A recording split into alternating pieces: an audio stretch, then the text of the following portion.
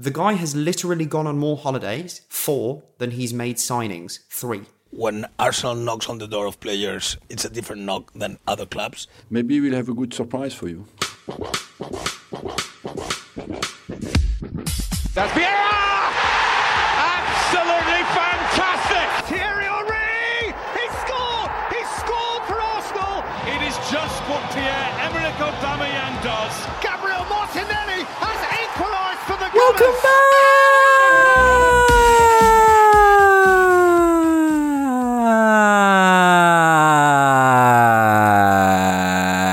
back to the Panicked Yet podcast with Alexander Moneypenny and my very good friend, and your very good friend, Drably Brothers. Hello!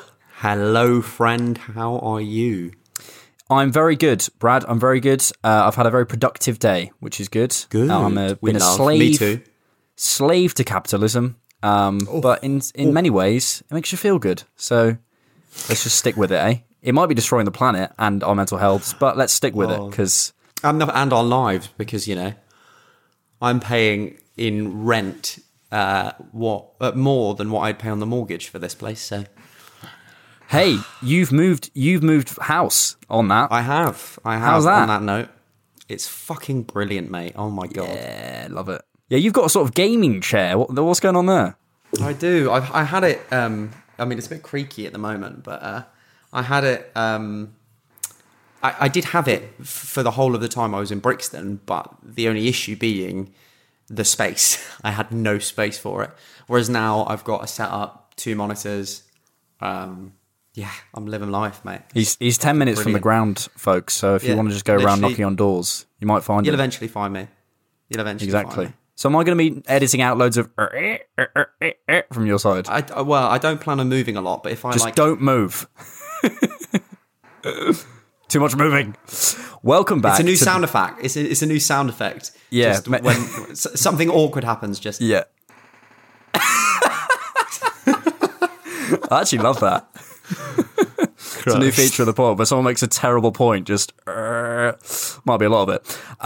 Welcome back to the Different Knock podcast. Thank you so much for being here. We've had a little break. We are back while Bradley was moving and other things were happening, but we are here. Just a couple of housekeeping notes before we get started. I'm now doing daily blogs. So if you fancy a little bit of reading, head over to thedifferentknock.com. First one today was about Joe Willock. So if you're into your daily blogs, there will be a new daily blog every single day. I promise up on there, and hopefully with some interesting takes.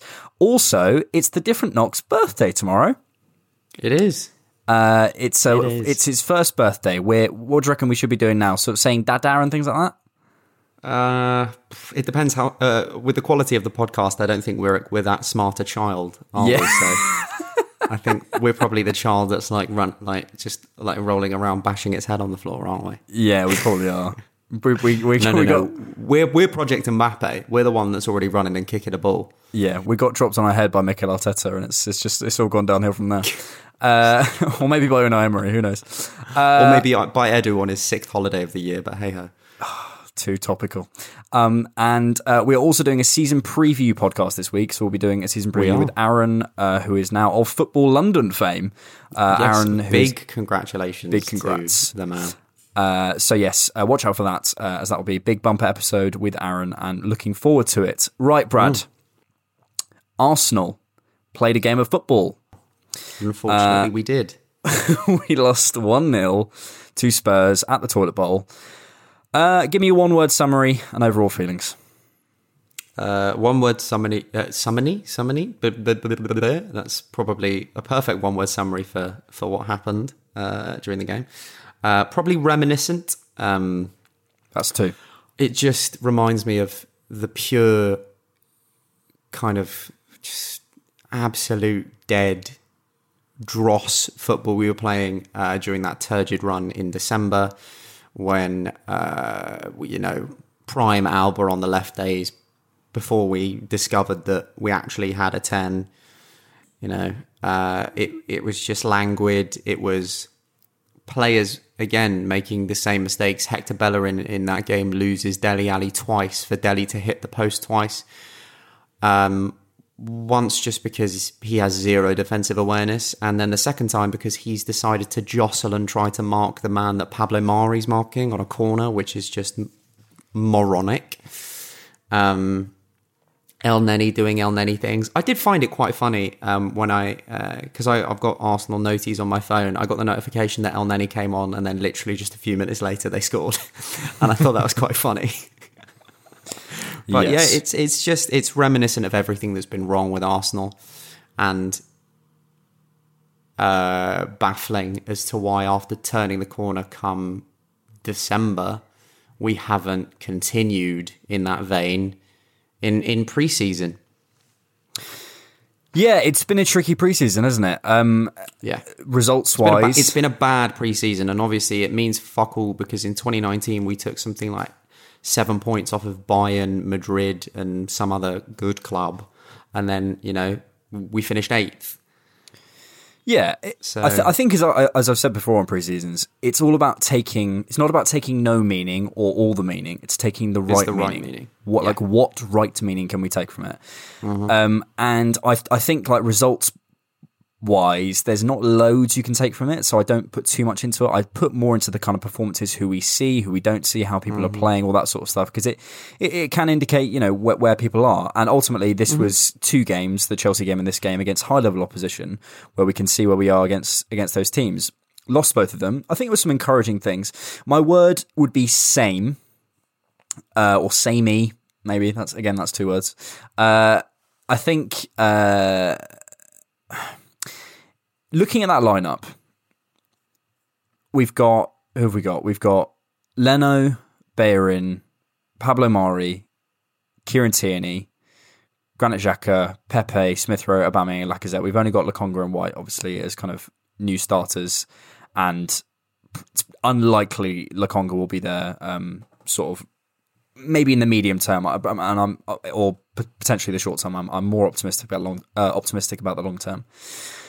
But it just, when we are languid in possession, when we are finding difficulty in creating any kind of attacking patterns, when we make mistakes as we did for the goal, when we make, there was a couple of, I think they hit the post twice.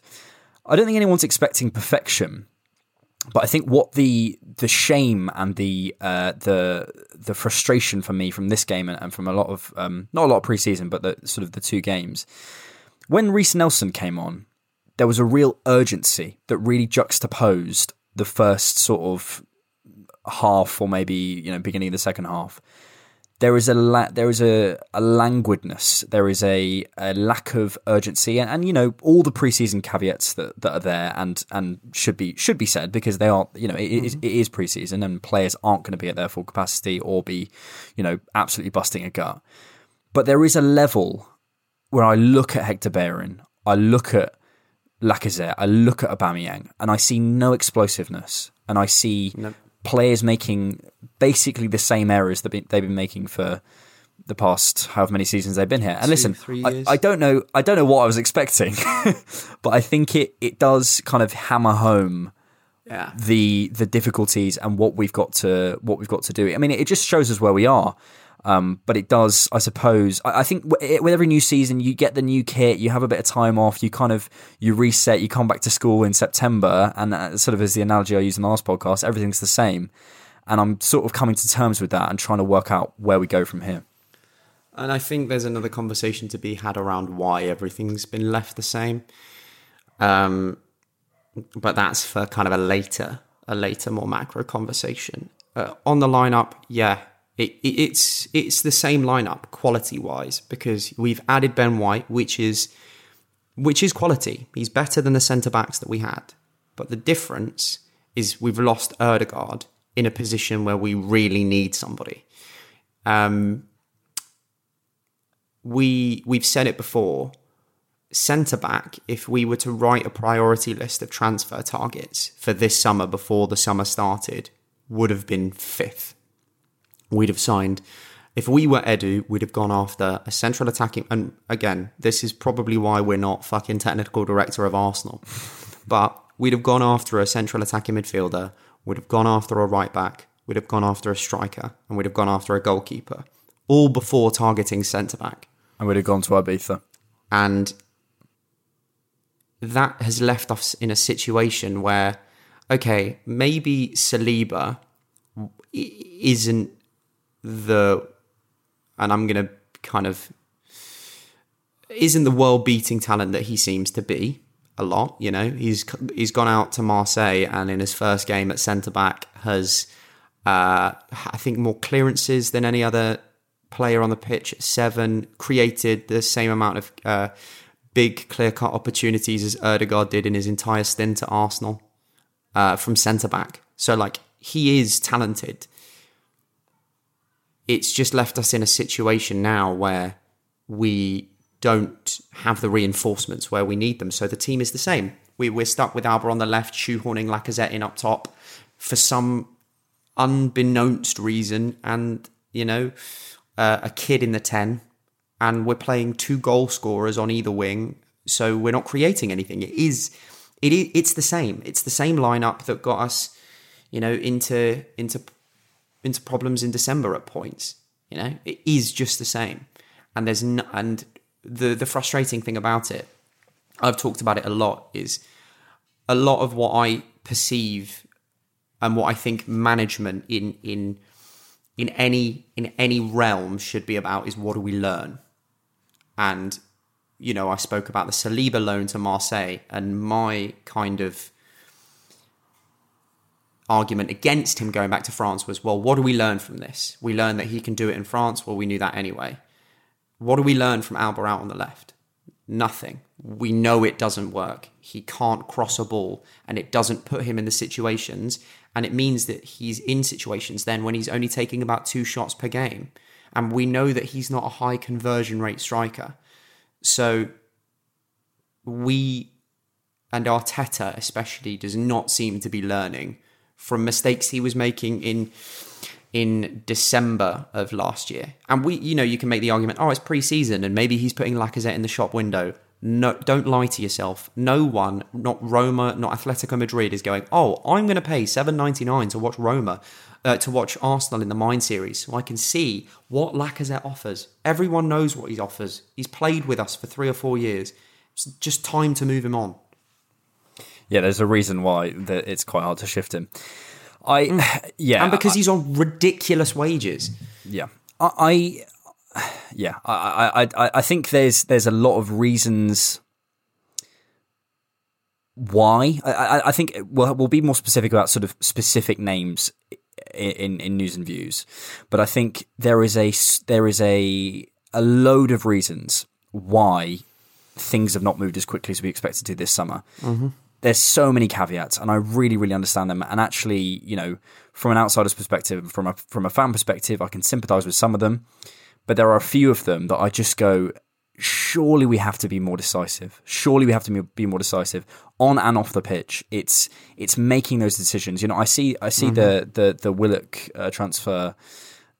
There was a bit of a thing about, Arsenal, Steve Bruce saying, well, Arsenal need to decide what they're doing with him. There's a game, of course, to the window that we should be playing, and there are certain situations where we should be, you know, testing things out and going, you know, trying a bid. And, you know, if an opportunity comes up, fantastic. But there is also a certain level of decisiveness that I think we really miss.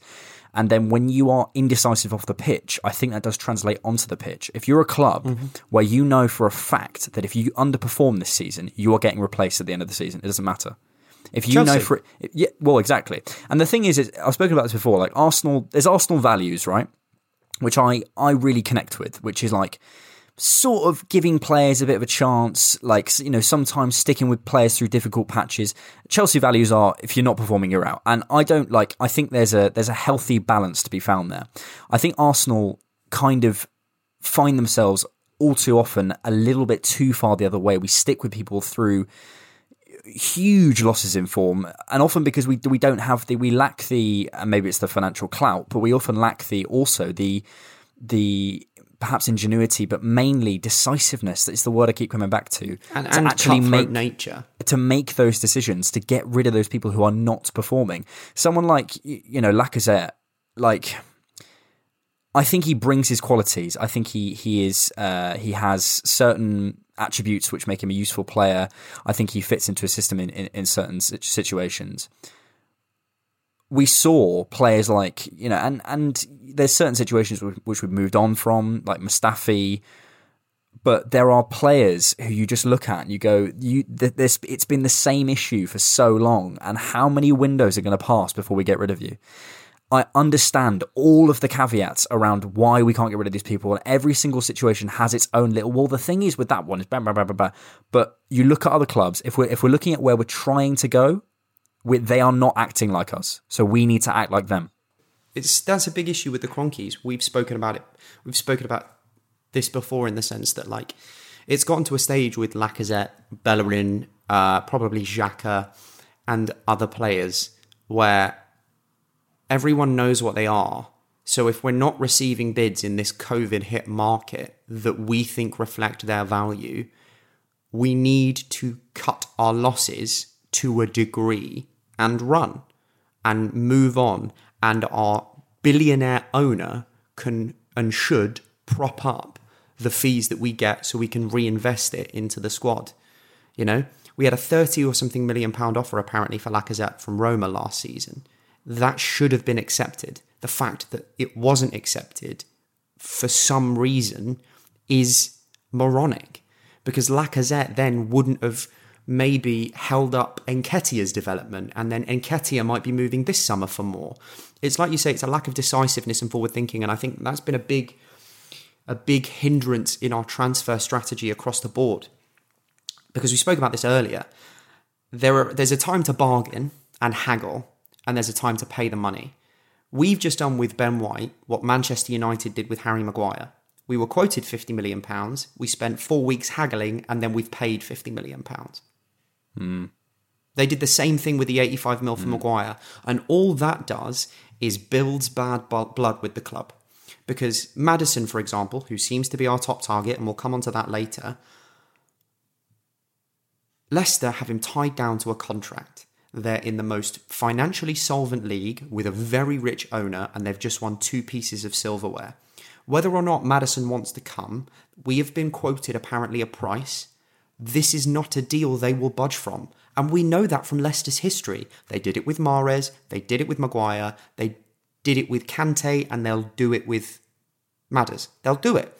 So it's the Ben White deal and the Maddison deal should have been done 4 weeks ago. So that at least going into the end of the window, you can make these gambles. You can take the opportunity to go, okay, Lautaro Martinez, for example, who we seem to be interested, who I think would be a fantastic signing. Inter are in real financial trouble. So you can make the gamble to take it to the last week of the window and then float a 50, 60 million pound offer and go, ooh, that's tempting. Ooh, that'll ease your financial troubles. And we're not learning from mistakes of other clubs, and we're not learning from our mistakes. And what it's done is it's left us in a situation where we have our first game in the league in 5 days, and our starting 11 is no different quality-wise than it was last season. I just on the Ben White, I completely agree with everything you just said, mate. But also on the Ben White thing, I watched a video of his agent today talking to Sky Sports.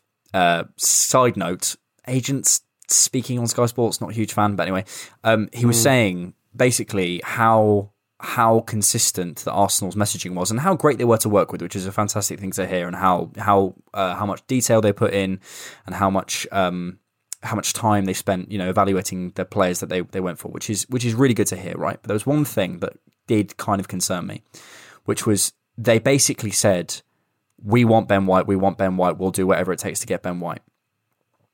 Now that decisiveness shouldn't lead into lack of ingenuity in the market, lack of naivety in the market. Why are you telling Brighton and it sounded as though they were saying it to the club. Why are you telling Brighton and the agent that you will do everything you possibly can? Because that price is only going to go up. And I want to, and maybe that's just one sort of story, but it does kind of, maybe it's a bit confirmation biasy, but I do think there's a thing of us, and I just don't think we're that smart. But there's one thing I want to just to kind of close out this conversation. I want to read out something Tim Stillman said on Twitter the other day, which I think is just basically perfectly sums up where we've been going wrong. Here's the thing about selling your players. If you wait until it is beyond doubt, unanimous that they should be sold, nobody wants to buy them, as we've seen many, many times in the past. Arsenal's worst decisions in the last 10 years have been the failure to make a decision when someone puts money down for one of our players. We just hang on and hang on and hang on just in case they're brilliant. And look where it's got us.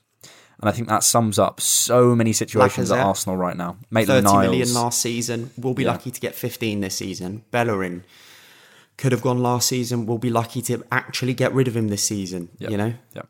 And I think I would like to also float something out there to end this conversation. I've started to notice it more and more and more. And I find it really, really funny that when the club comes under fire and the manager or the technical director starts to come under fire from fans on social media, there is always an interview wheeled out praising the club and praising the staff.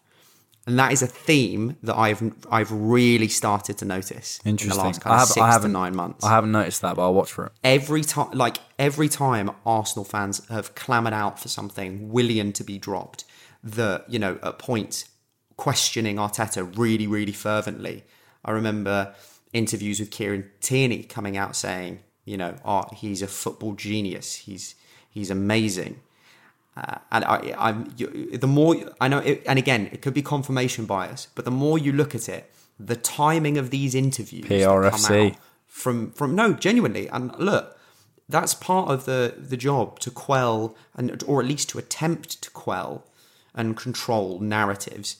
I do just find it really funny that again, in the transfer market, when the club is coming under fire, and especially the technical director is coming under a lot of fire for going on 6 holidays. He's gone on more holidays than he's made signings so far this summer.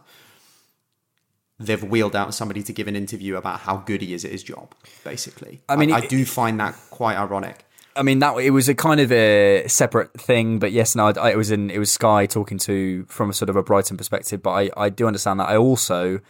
There was an interview with Luigi Gaspar, as in Edu's son, who's in the Arsenal Academy.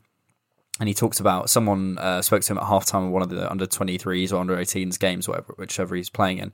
And he said that that he was sort of defending his dad, saying that he does work really hard and, don't judge him for the holiday pictures, which is a whole separate conversation. But the interesting thing from that interview was he said that Edu does have a social media presence and he does know what the fans are saying. So it interests me that, this idea that the club is sort of out of touch. Edu, certainly from his own son's perspective, is really keyed into what the fans are saying online. So I'm not going to add wood to the sort of conspiracy theory fire, but it is interesting, and I will watch for that. I do want to, moving on from a negative, sort of back to the mechanics of the game. I thought Spurs were great in the first sort of 10 minutes. To be honest, mainly because we couldn't get our press together.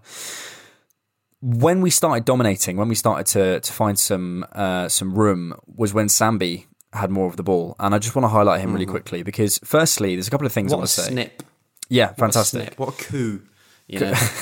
Snip, what a coup.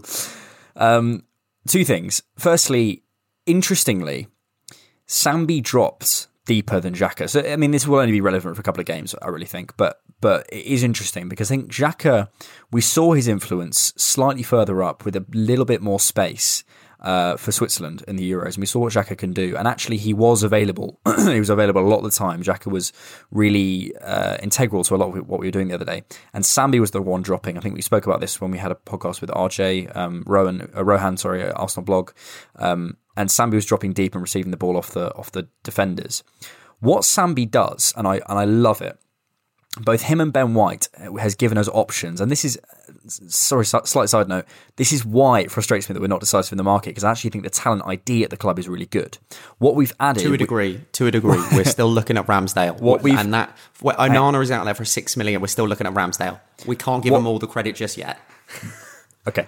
What we've added with Sambi, though, and with Ben White, is 2 players who can play a huge variety of passes. Sambi's really, really adept at those kind of floated balls really accurately. And what it does, for me, 2 things. It allows players outside to essentially choose a bit more where they want to position themselves. It gives Tierney the option of sitting right and hugging right on the touchline. It gives Pepe the option of sitting just on the sort of shoulder of the last man, waiting for a ball over the top, instead of maybe having to come to feet. It doesn't mean those options are off. It just means that there are more options available, which is really good. And what it does to the opponent, the second thing, is it allows the opponent to have that kind of 50-50. Is he going to chip me? Is he going to play it through me? Is he going to play it around me? And having those different options available, especially when Sambi is so pressure resistant, and I love that in him. He is so pressure resistant. He's so aware of. There's a brilliant moment early on in the game, which I'm sure people remember, when he turns out of a challenge. He's so pressure resistant that you defenders and midfielders tend to sit off him just that tiny bit more. And I think what it did is it allowed Xhaka to have a bit more space. Now, I think when Partey returns, I don't know whether the Xhaka Partey thing will continue or whether Sambi and Partey might be a thing. I hope it is, or I hope it's at least tried out. But I am seeing kind of visions of a midfield of Sambi sitting a little bit deeper and spraying those balls, acting as that sort of deep line playmaker. Partey given that license to push forward a little bit further, stop attacks high up the pitch, win the ball back high up, press high up. And we've seen Partey, when he's able to influence games, he's fantastic. So that was a real positive for me. I think there was a lot of negatives from the game, but that was, Sambi, I think is a real class act. Totally agree. And he offers us, depending on whether Xhaka still leaves, because obviously we heard a lot about the renewal being imminent and then we've not seen anything since. So who knows where that's going. Obviously we then have to bring in another central midfielder, but at least we have one who's bedded in and who seems of like a very good quality. Definitely. So even though his future, he will be better in the future. He's not as good as he is. He's not at his peak. It's really encouraging that even though he's not at his peak, he still seems fantastic. So moving forward, I think he's been a great signing. Definitely. And I also think he's a slightly different style of midfielder. And, again, I don't want to put too much praise on the Arsenal board at the moment, but the midfield group that we've assembled, he's fairly good. If we think about it, if we think about Partey, Xhaka, Elneny, Sambi, and Miguel Aziz, I'm not saying all those players are world beaters. Elneny in there? No, I'm not saying all those players are world beaters. What I am saying is that's a very diverse set of skills. I would like someone who can sit a little bit further forward, someone who's going to, maybe like an Aouar as a sort of central midfield option as well. Someone who perhaps can play a different type of role a little bit further forward, basically in the half spaces. And on Aouar, anyone bitching about the Joe Willock fee, Aouar's available for that amount of money. Do you really think selling Joe Willock in this market for the same price that you could buy Houssam Aouar is a bad deal? You tell him, Brad. Yeah, but I just think we have got a decent sort of midfield options. Yeah. Yeah, I mean, on the game, there's not loads to say. I mean, they hit the bar, the post a couple of times. A decent save from Leno at one point. Although, was it but this again, game? that was Bellerin falling asleep. Was it this game he went down? Or the last game? Leno. Yeah, I think it was this game he went down briefly. It was from that save, yeah. I did make me shit myself a little bit. It just shows you how close we are to disaster, which is literally Arsenal's fucking whole shtick. I mean, we signed fucking Runason, and we've still not got him out of the club. I don't want to set Brad off on the transfer. How are we doing that? It's literally like 3 weeks till the end of the window, and we need to make about 4 signings. I do want to talk about the fouling in both games. Yeah, it's a big problem. It's a big problem. It's a big problem in friendlies at the moment. It's bizarre. It was really, refs really don't aggressive. ref it properly. Do you think? Because refs, no, yeah, 100%. 100%, because mentally it puts players in a different place, especially during pre-season when new signings will be trying to impress. Referees need to ref friendlies the exact same as professional games, if not slightly harsher, so that people don't over-egg it. We've seen it so many times. So many players have gotten serious injuries in pre-season. Partey's now out for 3 weeks or 5 weeks or something around that number. Wesley Fofana's out till 2022 because of a leg break. And I think, we had this discussion earlier. I think there needs to be some change in the rules around kind of bans for players injuring players through reckless and dangerous tackles. Because and you mentioned this, no one's intent is to ever break someone's leg. But if you get in the car and drive it 20 miles an hour over the speed limit and you kill someone, wasn't your intent to do that, but you were still doing dangerous actions that caused this. So there needs to be a massive kind of hike up on the length of bans, whether it's you put somebody out for 9 months, you're banned for 9 months, I don't know. But there does need to be an improvement in that. But yeah, it's a really, really big problem because a lot of yellow card challenges when they go in are not being given yellow cards. So it just means that players can take things further, and they do take things further. That challenge from Dele Alli is what I would call a very hard yellow. Like that's on the border that's of orange. Red. Yeah. Yeah. Do you know what it's teetering on that knife edge, and the nonchalant way to just get the yellow card out and not give him a fucking stern talking to, that if he puts a toe on a player again, he's off, was an issue. And it seeps into players' mentalities, and that's why you see players going in with ridiculous challenges, because football, everyone that's played football, even at any level, you get so filled with adrenaline that it's autonomous responses. If you feel like you've put in this level of challenge and all you've received is a talking to, you'll go in harder next time because you think, it's fine, I did this earlier, I'll go in a little bit harder, and you won't even mean to do it, but you will, and then it becomes dangerous, and then you have situations where, you break someone's leg for no reason.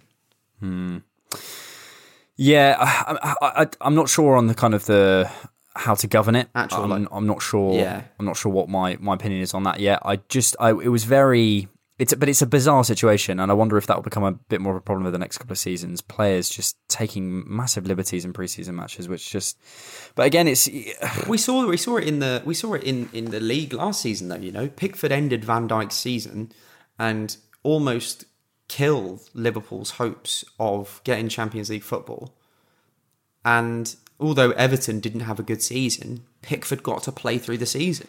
Yeah, but I watched that challenge, on that specific challenge, and this is why this is difficult, because then how do you quantify dangerous play, and is it on the the actual the length of the injury or how bad it is? I mean, it's quite difficult, and for example, you can just put in a challenge and someone could be out for a year, like they can just do their ACL by landing awkwardly. So but that's the difference. It's about dangerous challenges. But I didn't think the Pickford one was that bad. I mean, it was a bad challenge, and for me, he should have been sent off. But I don't think it was like that bad. No, and that's why you would need people to adjudicate and to make these decisions. Oh, you're creating another VAR for injuries. It'd be a nightmare. No, but as in to kind of denigrate the length of bans, to just hand down the length of a ban, to just say, okay, the committee have decided this foul, though not as dangerous as others, was still dangerous and could have and was, it did cause an injury. You're banned for this amount of time. Do you mean delegate? Delegate, yeah, that's the right word. What does denigrate mean? Criticise unfairly, disparage. We haven't done that in a while. Not really. But yeah, you'd have to pay somebody to fucking do it. But something needs to change, because you shouldn't be able to end someone's entire season or entire year of football and then turn up 3 games later. That Villarreal player won't be banned. He'll start the season and be fine and play through the season. Leicester, without Wesley Fofana, could have a poor season. Yeah, I do agree with that final statement. I'm just not sure how we get there.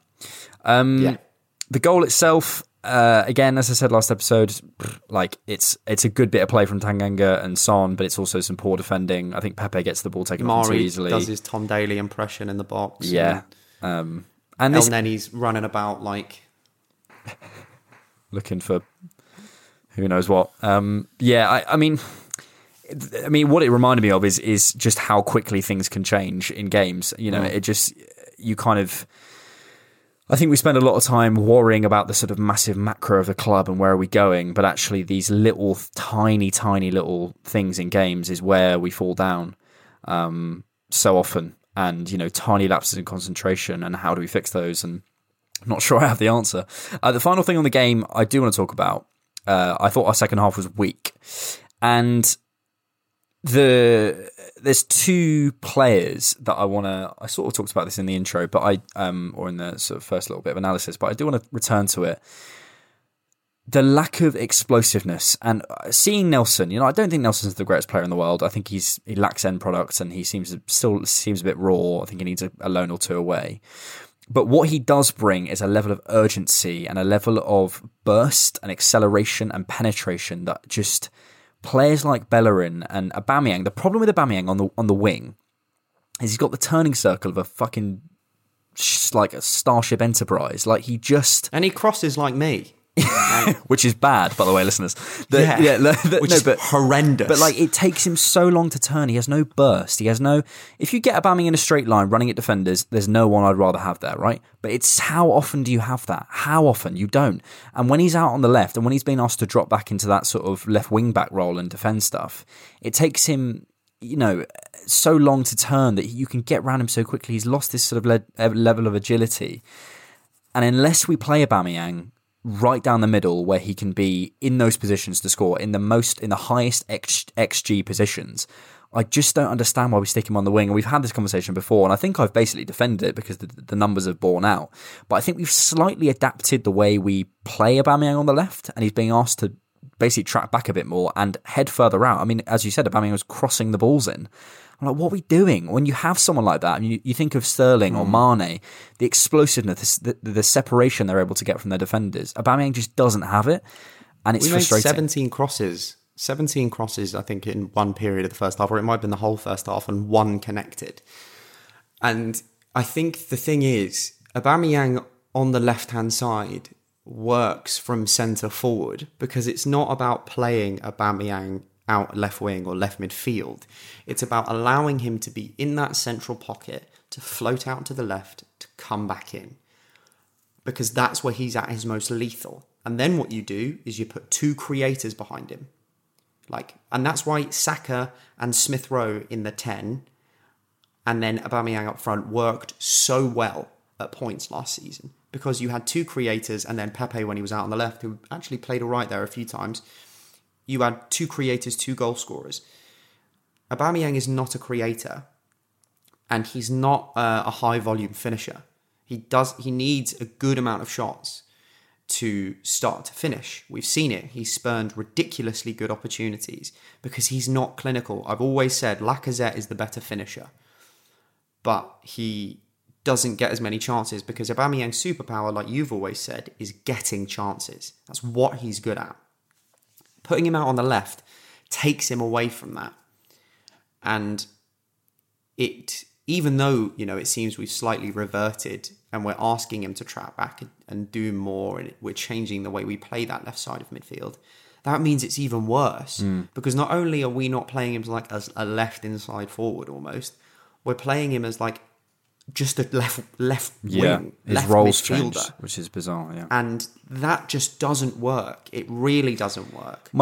And it comes from the lack of signings. It really, really does. Well, because having a 10, whether it's Maddison or whether it's Ødegaard, that can thread balls and that can create opportunities. Smith Rowe's good there, but I actually prefer him out on the left, coming inside to that pocket. It just means that we're limiting ourselves to crosses, and we're crossing to a man that's 5'7", who does not have the aerial ability of Lionel Messi against Rio Ferdinand. He just doesn't. The man can barely run, let alone jump. So what's the point of crossing to him? It doesn't work. It's never worked. Yeah. Stop.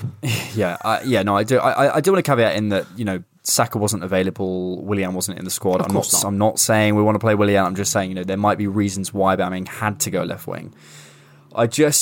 I also think when you have a system, and I do agree that there's maybe an answer in the market here, and also Martinelli's not available. When you have a situation where you have Aubameyang who wants to cut in, Lacazette who's occupying those central spaces, Pepe who often wants to cut in, Saka who wasn't playing, but when he does from the right, he wants to cut in. On the left, maybe he's a bit better, and that's why I'd have him out on the left. But again, he's less effective on the left. When you have who else are options there? Pepe, done Pepe. Who else would play on the left? Willian would probably want to cut in as well. Martinelli would want to cut in as well. You have all these players clogging up that central zone. We don't have anyone who loves the touchline, who can whip those balls in. If we're trying to play that way, why, we don't even have anyone who's specialist for that system. So it feels a bit reductive, and I think there is definitely a space in this once we've moved on from Aubameyang and Lacazette and found our centre forward option, whether it's 2 players or a 10 and a 9 or a 9 and a 9.5, whatever we end up having. There is a space on that left-hand side for someone to fill. Maybe it'll be Saka, maybe it'll be Pepe, I don't know. But there is certainly a berth there for someone to fill. Because I think we're well stocked on the right, and hopefully we'll get something sorted in the middle. It's also about left footers as well. I think there's a big issue with the club, especially in those forward options, of if you signed Ødegaard and say you played Saka, Ødegaard, and Pepe, you've got 3 left footers. Yeah. Which is why I think Maddison's quite attractive. Being a right footer, you could stick him in the hole with a left footer each side. Saka to whip balls in from the touchline and Pepe to cut inside. We just need to make some bloody signings, and they need to make ours manager. Quick sell. They need to quick sell Lacazette. Fuck's sake! So when you get to using FIFA terminology, you need to move on. That was depressing, Brad. When I used to play FIFA, we'll see you in fucking after this. Jeez, Dad, not the car again. Oh, happens all the time with old Betsy. Have you checked out Carvana yet? They have thousands of cars for under $20,000. But do those thousands of cars have personality like old Betsy? Betsy's held together by tape. And there are raccoons living in the engine. It's a family car. There are flames on the hood? Custom paint job. No, Dad, the car's on fire. How many cars did you say Carvana had? Visit Carvana.com to shop thousands of cars for under $20,000. We'll drive you happy at Carvana. News and views.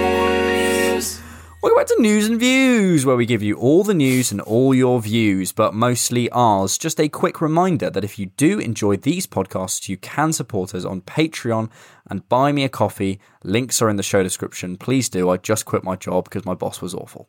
Right. Please. She was awful. Mate, so my boss, right, she's asked me, she said, can you bring your apron back? And I said, I've never had an apron. And she said, well, it's coming off your paycheck if I can't find it. Right. So instead of focusing on the bit where I said I didn't have an apron, you're focusing on the bit where you need an apron. So may I suggest removing me from this conversation and going and buying yourself an apron. That is the least of her worries. Anyway, right. Just a small caveat before we get into a couple of things. Want to get your take on this. There's been some sort of rumours going around. Rumours, you know what I mean? Sort of hot takes going around Richard Garlick and homegrown players. And I do think there's probably some kind of truth to this. We've been focusing a lot on homegrown players this summer. A lot of the links that we've been seeing have been to homegrown players. You think of the likes of Ramsdale. We've signed Ben White, obviously. Tammy Abraham, Maddison, all those sorts of people. Richard Garlick was working at the Premier League before he joined Arsenal. Something we don't know that he does. It might be putting 2 and 2 together and making 5, but I do think it's quite a heavy bias going around separate from Garlick, and have been that homegrown quotas are likely to increase due to Brexit. I can believe it. Yeah. I think it makes certain decisions a bit more baffling. And I hope that we have. But for example, we've registered William Saliba in both of our Premier League squads for the last 2 seasons. And hopefully we've registered him this season, because if we do so, he will gain homegrown quota status. So that's another one. And, we have got a decent amount. And I really wouldn't be surprised if after selling Willock, we now go out and buy Maddison over Ødegaard, purely because homegrown quota. So if you think about it and you're thinking Saka, Martinelli will eventually become homegrown, Maddison, if he comes in, Ben White, Chambers, Nelson, Holding, who else? Are you just naming homegrown players? Where are you going with this? Yeah, but as in we Arsenal as a club seem to be decently stocked with them. Yeah, there's a lot of options. Our new third choice goalkeeper, Arthur Onwo, how do you say his last name? Do you know? Okonkwo. He will eventually be homegrown after being registered. So I think we've left ourselves in a decent situation with that. I think, it could easily be true and could easily just be rumours. Not true. We've seen we've seen a lot about the fact that apparently the Super League is still on and all 12 clubs are still interested in doing it. But then, we're fucking hearing nothing about it. And La Liga have just gone and sold 50 years worth of their, I think it's 25% of their rights for 50 years to the American company CVS because of the financial turmoil the league is in. Jesus. 50 years of it. And it's for 3.8 billion as well. But that's not a lot of money over 50 years. Really not. Half a century. And it's because of the financial turmoil they're in. Their deal hasn't gone through yet, as clubs have still got to fully vote on it and accept it. But so it really wouldn't surprise me if the Super League was still a thing with the financial turmoil going on over there. But we've heard a lot about it and nothing's happening. And if that CVS deal goes through, they can't. The Super League won't be able to happen because of the rights around it. So yeah, I think it's worth keeping an eye on all these things. Looking at I find myself watching videos from The Athletic about the French TV rights deal and stuff. I think it's really interesting learning about the business of sport. There's a really good podcast called The Business of Sport. If anyone's interested, I just think it explains a lot of things. And for example, why can't Everton sign anyone this summer is an interesting story. Hit the mic. All about FFP quotas and all that sort of stuff. And it does explain a lot of things and can kind of contribute to the overall narrative. And I think on the homegrown thing, we'll see. I mean, I love the idea that we're sort of getting ahead of the game based on insider information. Whether that's fair or not, I don't know. But I think, I think everyone's got sources though. Yeah, true. Do you know what I mean? Every club will know. It's just we might have had a 1 month head start that's meant that we can get in for certain people. Do you know what I mean? There's no secrets in football. Martinelli won gold at the Olympics. Come on, love that. Brian Gil settling into his Spurs lifestyle, coming second to a gunner. Yeah, I mean, not much to say. I didn't even watch the game, but it's good. It's good that he's won a gold, and good experience.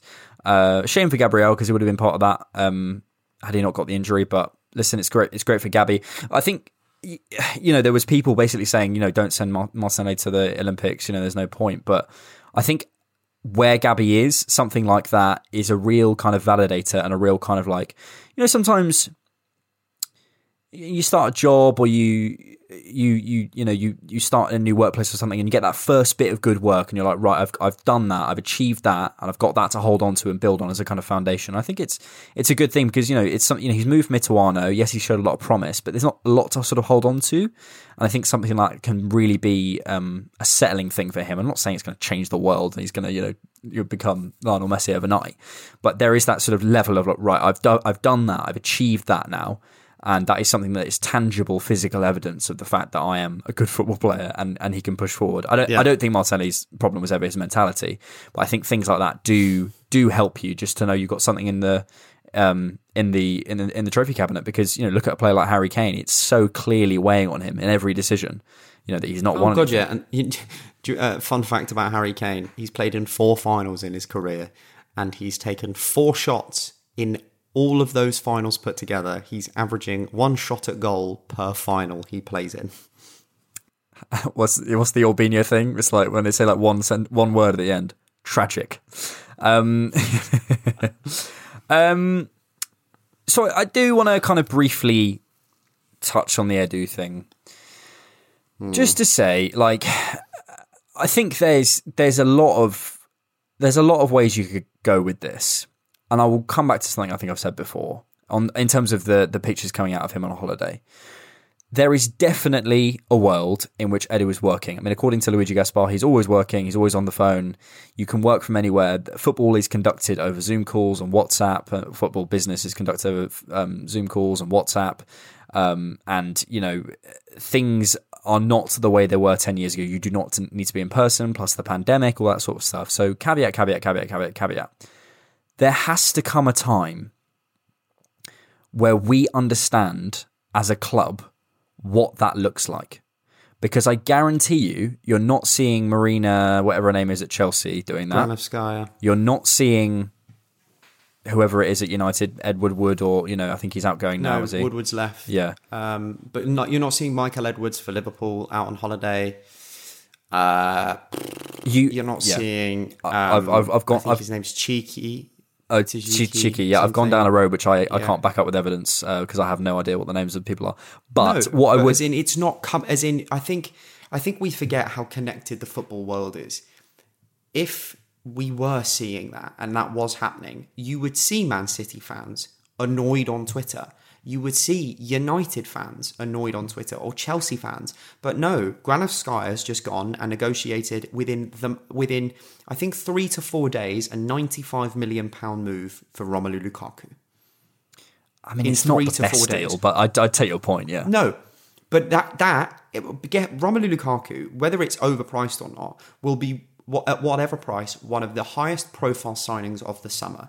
She's gotten that done in 3 to 4 days. And that's because she went out there with a target to buy a player, and she's achieved that target. Going on one holiday, I have no issue with. The guy has literally gone on more holidays, 4, than he's made signings, 3. I'm gonna. That's a bad look. I'm gonna slightly. That is a really bad look. I'm gonna slightly disagree with you because I don't think it's about the number of holidays. We can't know whether they're holidays. We can't know what they are. They might be business trip, whatever. We don't know. We saw him on a yacht with, you know, Kia and Raul. The point being that on a jet ski with his family. Well, we don't know what these things are. We literally do not know. He could be anywhere doing anything. We just see the pictures, and this is my point. Optically, we have to see how that comes across, and someone at the club has to have a word with Edu and say, "Look, mate, you can't be putting this out there." And I appreciate it's not Edu putting it out there. It's you know, it's his son, or it's a friend of his, or it's, you know, one of his wife's friends, or whatever it is. But he has to be told that the optics of this are not good. And I think especially when he's not doing his job well. Well, exactly. But the point being that there is definitely, and I completely take your points, you know, especially when he's not doing his job well, and especially when, you know, we're not getting the signings in, especially you know, you can add all of these things onto it.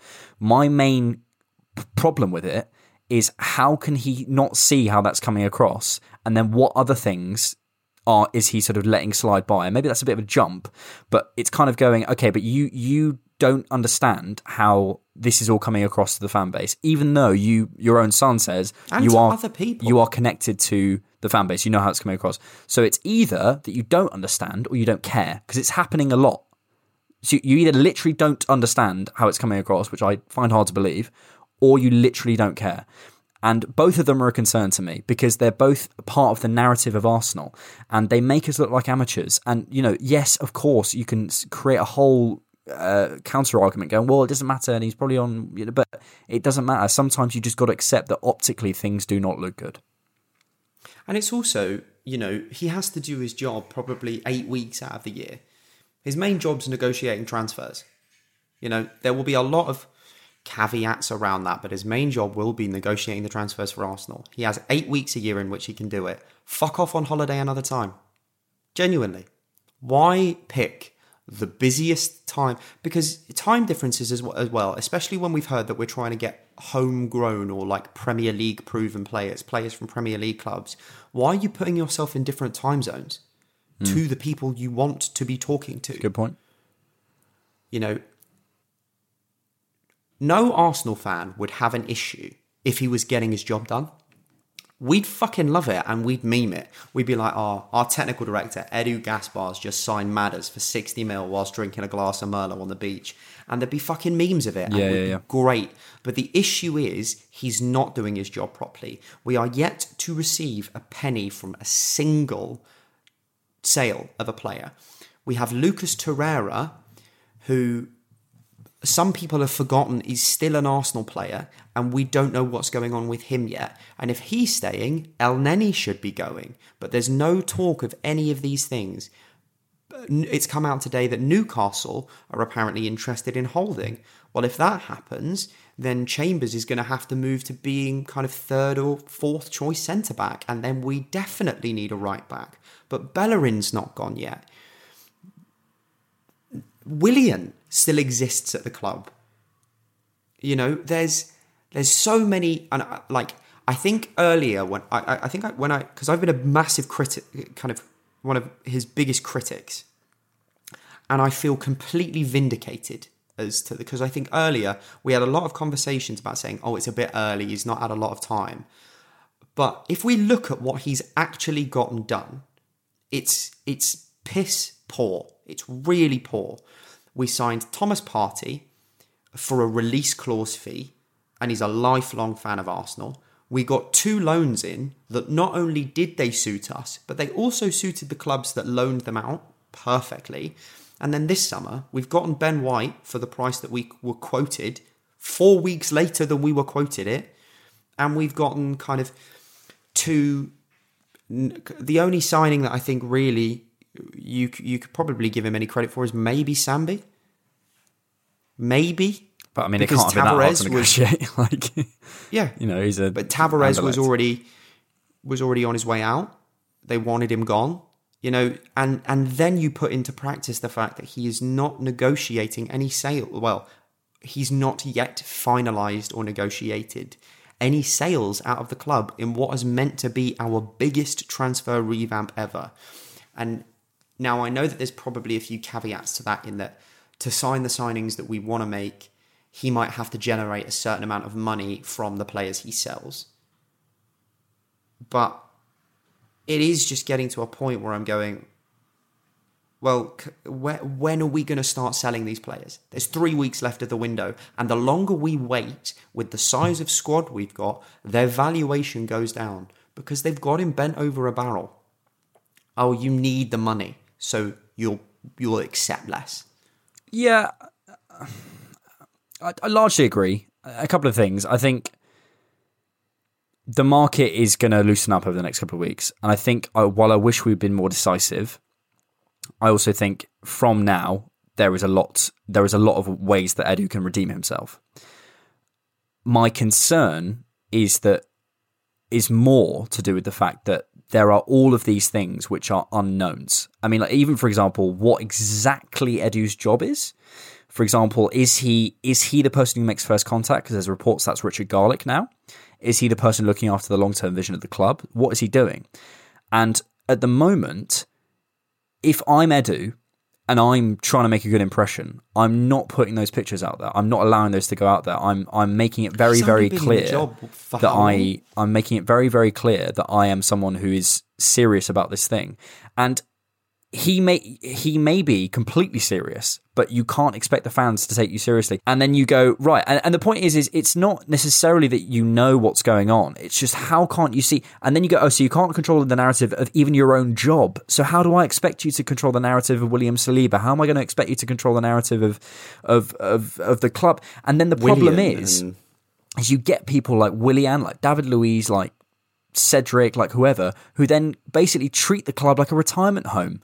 Because they're not being the high level, that isn't being started at the very top of Edu treating his job on the surface, rightly or wrongly, whether he's doing it, you know, behind closed doors or whatever. On the surface, he's not treating it with the respect that, in my opinion, it deserves. So, well, not in my opinion, it does deserve. So it just concerns me of his judgment, let alone what he's even doing. Do you know what I mean? Yeah. It's a real concern. It's just starting to be where almost all signs are pointing towards it. Do you know what I mean? You could forgive him the naivety of posting those photos if we hadn't had what feels like now a summer and a half of him fumbling deals and fumbling certain decisions. You know, not taking charge and selling Lacazette for 30 million either Great British pounds or euros last summer. Apparently we were offered. Not selling him for that amount of money last year is criminal. He should be locked up in The Hague for not sanctioning that. Genuinely, that amount of money for that French smurf. Okay, Brad. Just we're at an hour. I'm going to stop you. I'm going to stop any more transfer because it's just going to fucking spiral. It's just going to spiral. Let's just quickly on the Willock thing before we wrap up. I've written a daily blog about it today. If you want to go read my sort of longer version of the opinion, it's a good deal. I think it's a good price. It's the good time for the good time. It's a good time for everyone for the deal to happen. I would just say what Tim Stillman said earlier. You have to, when a deal like that is on the table. I think the only thing I would say is Willock's value to us is never going to be any higher. Willock's value may be higher at Newcastle. He may go to 40, 50 million as a player, but Willock's value to us, he is never going to perform at the same level as he does next year. If he does, I'll hold my hands up, but he's never going to perform at the same level. God, no. And so if we kept him for another year, went on another loan, kicked the can down the road, we're never going to get more money than this. So I'm happy with it. And it's also, we're never going to get more money for that because it's about success. The reason Liverpool can sell and Chelsea can sell Mark Guehi for 15 million to Crystal Palace is because they've just won the Champions League. So you hear Mark Guehi, who is the next centre-back to break into the back line of the Champions League winners. It already brings prestige. It already brings a certain amount of price tag to it. We've sold a player who couldn't get into 8th place Arsenal's midfield for £25 million. That is a great deal. Creek. Oh no, that was a shoulder crack that time. But are we ready? Wait for it. Lovely. Really nice. We've just got time, Brad, for a little bit of Arsenal trivia. Last time out, I asked you, in what year did Arsenal win the title by 0.099 of a goal? I'm going to say, was it 1956? It was 1952/53, Brad. I was so close. We may have done this earlier. The newest question for you is, congratulations if you got that one right. There are 4 executive and non-executive directors of Arsenal. Stan and Josh Kroenke, Tim Lewis, and who? There are 4 executive and non-executive directors of Arsenal. Stan and Josh Kroenke, Tim Lewis, and who? Bradley Adams from the Different Knock. Let the dogs out. Right, Brad. A pleasure complaining about Edu with you. I love it. Oh, and thank you so much for listening, everyone. We hope you did enjoy. It's a good one. Have a little tipple on us tomorrow. Definitely. For the Different Knocks first birthday. Raise a glass. It's been a good year. Our little 7 p.m. Greenwich Mean Time. Let's raise a glass together, my friend. Yeah, we could do a little no, we're not going to do that. Right.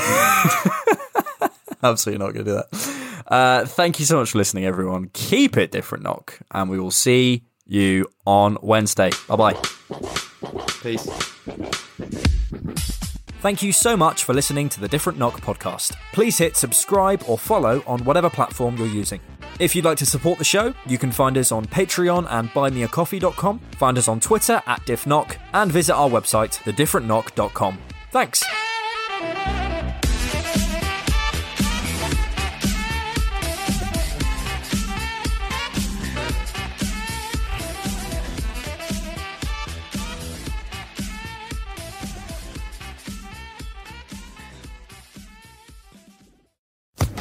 Social Podcast Network.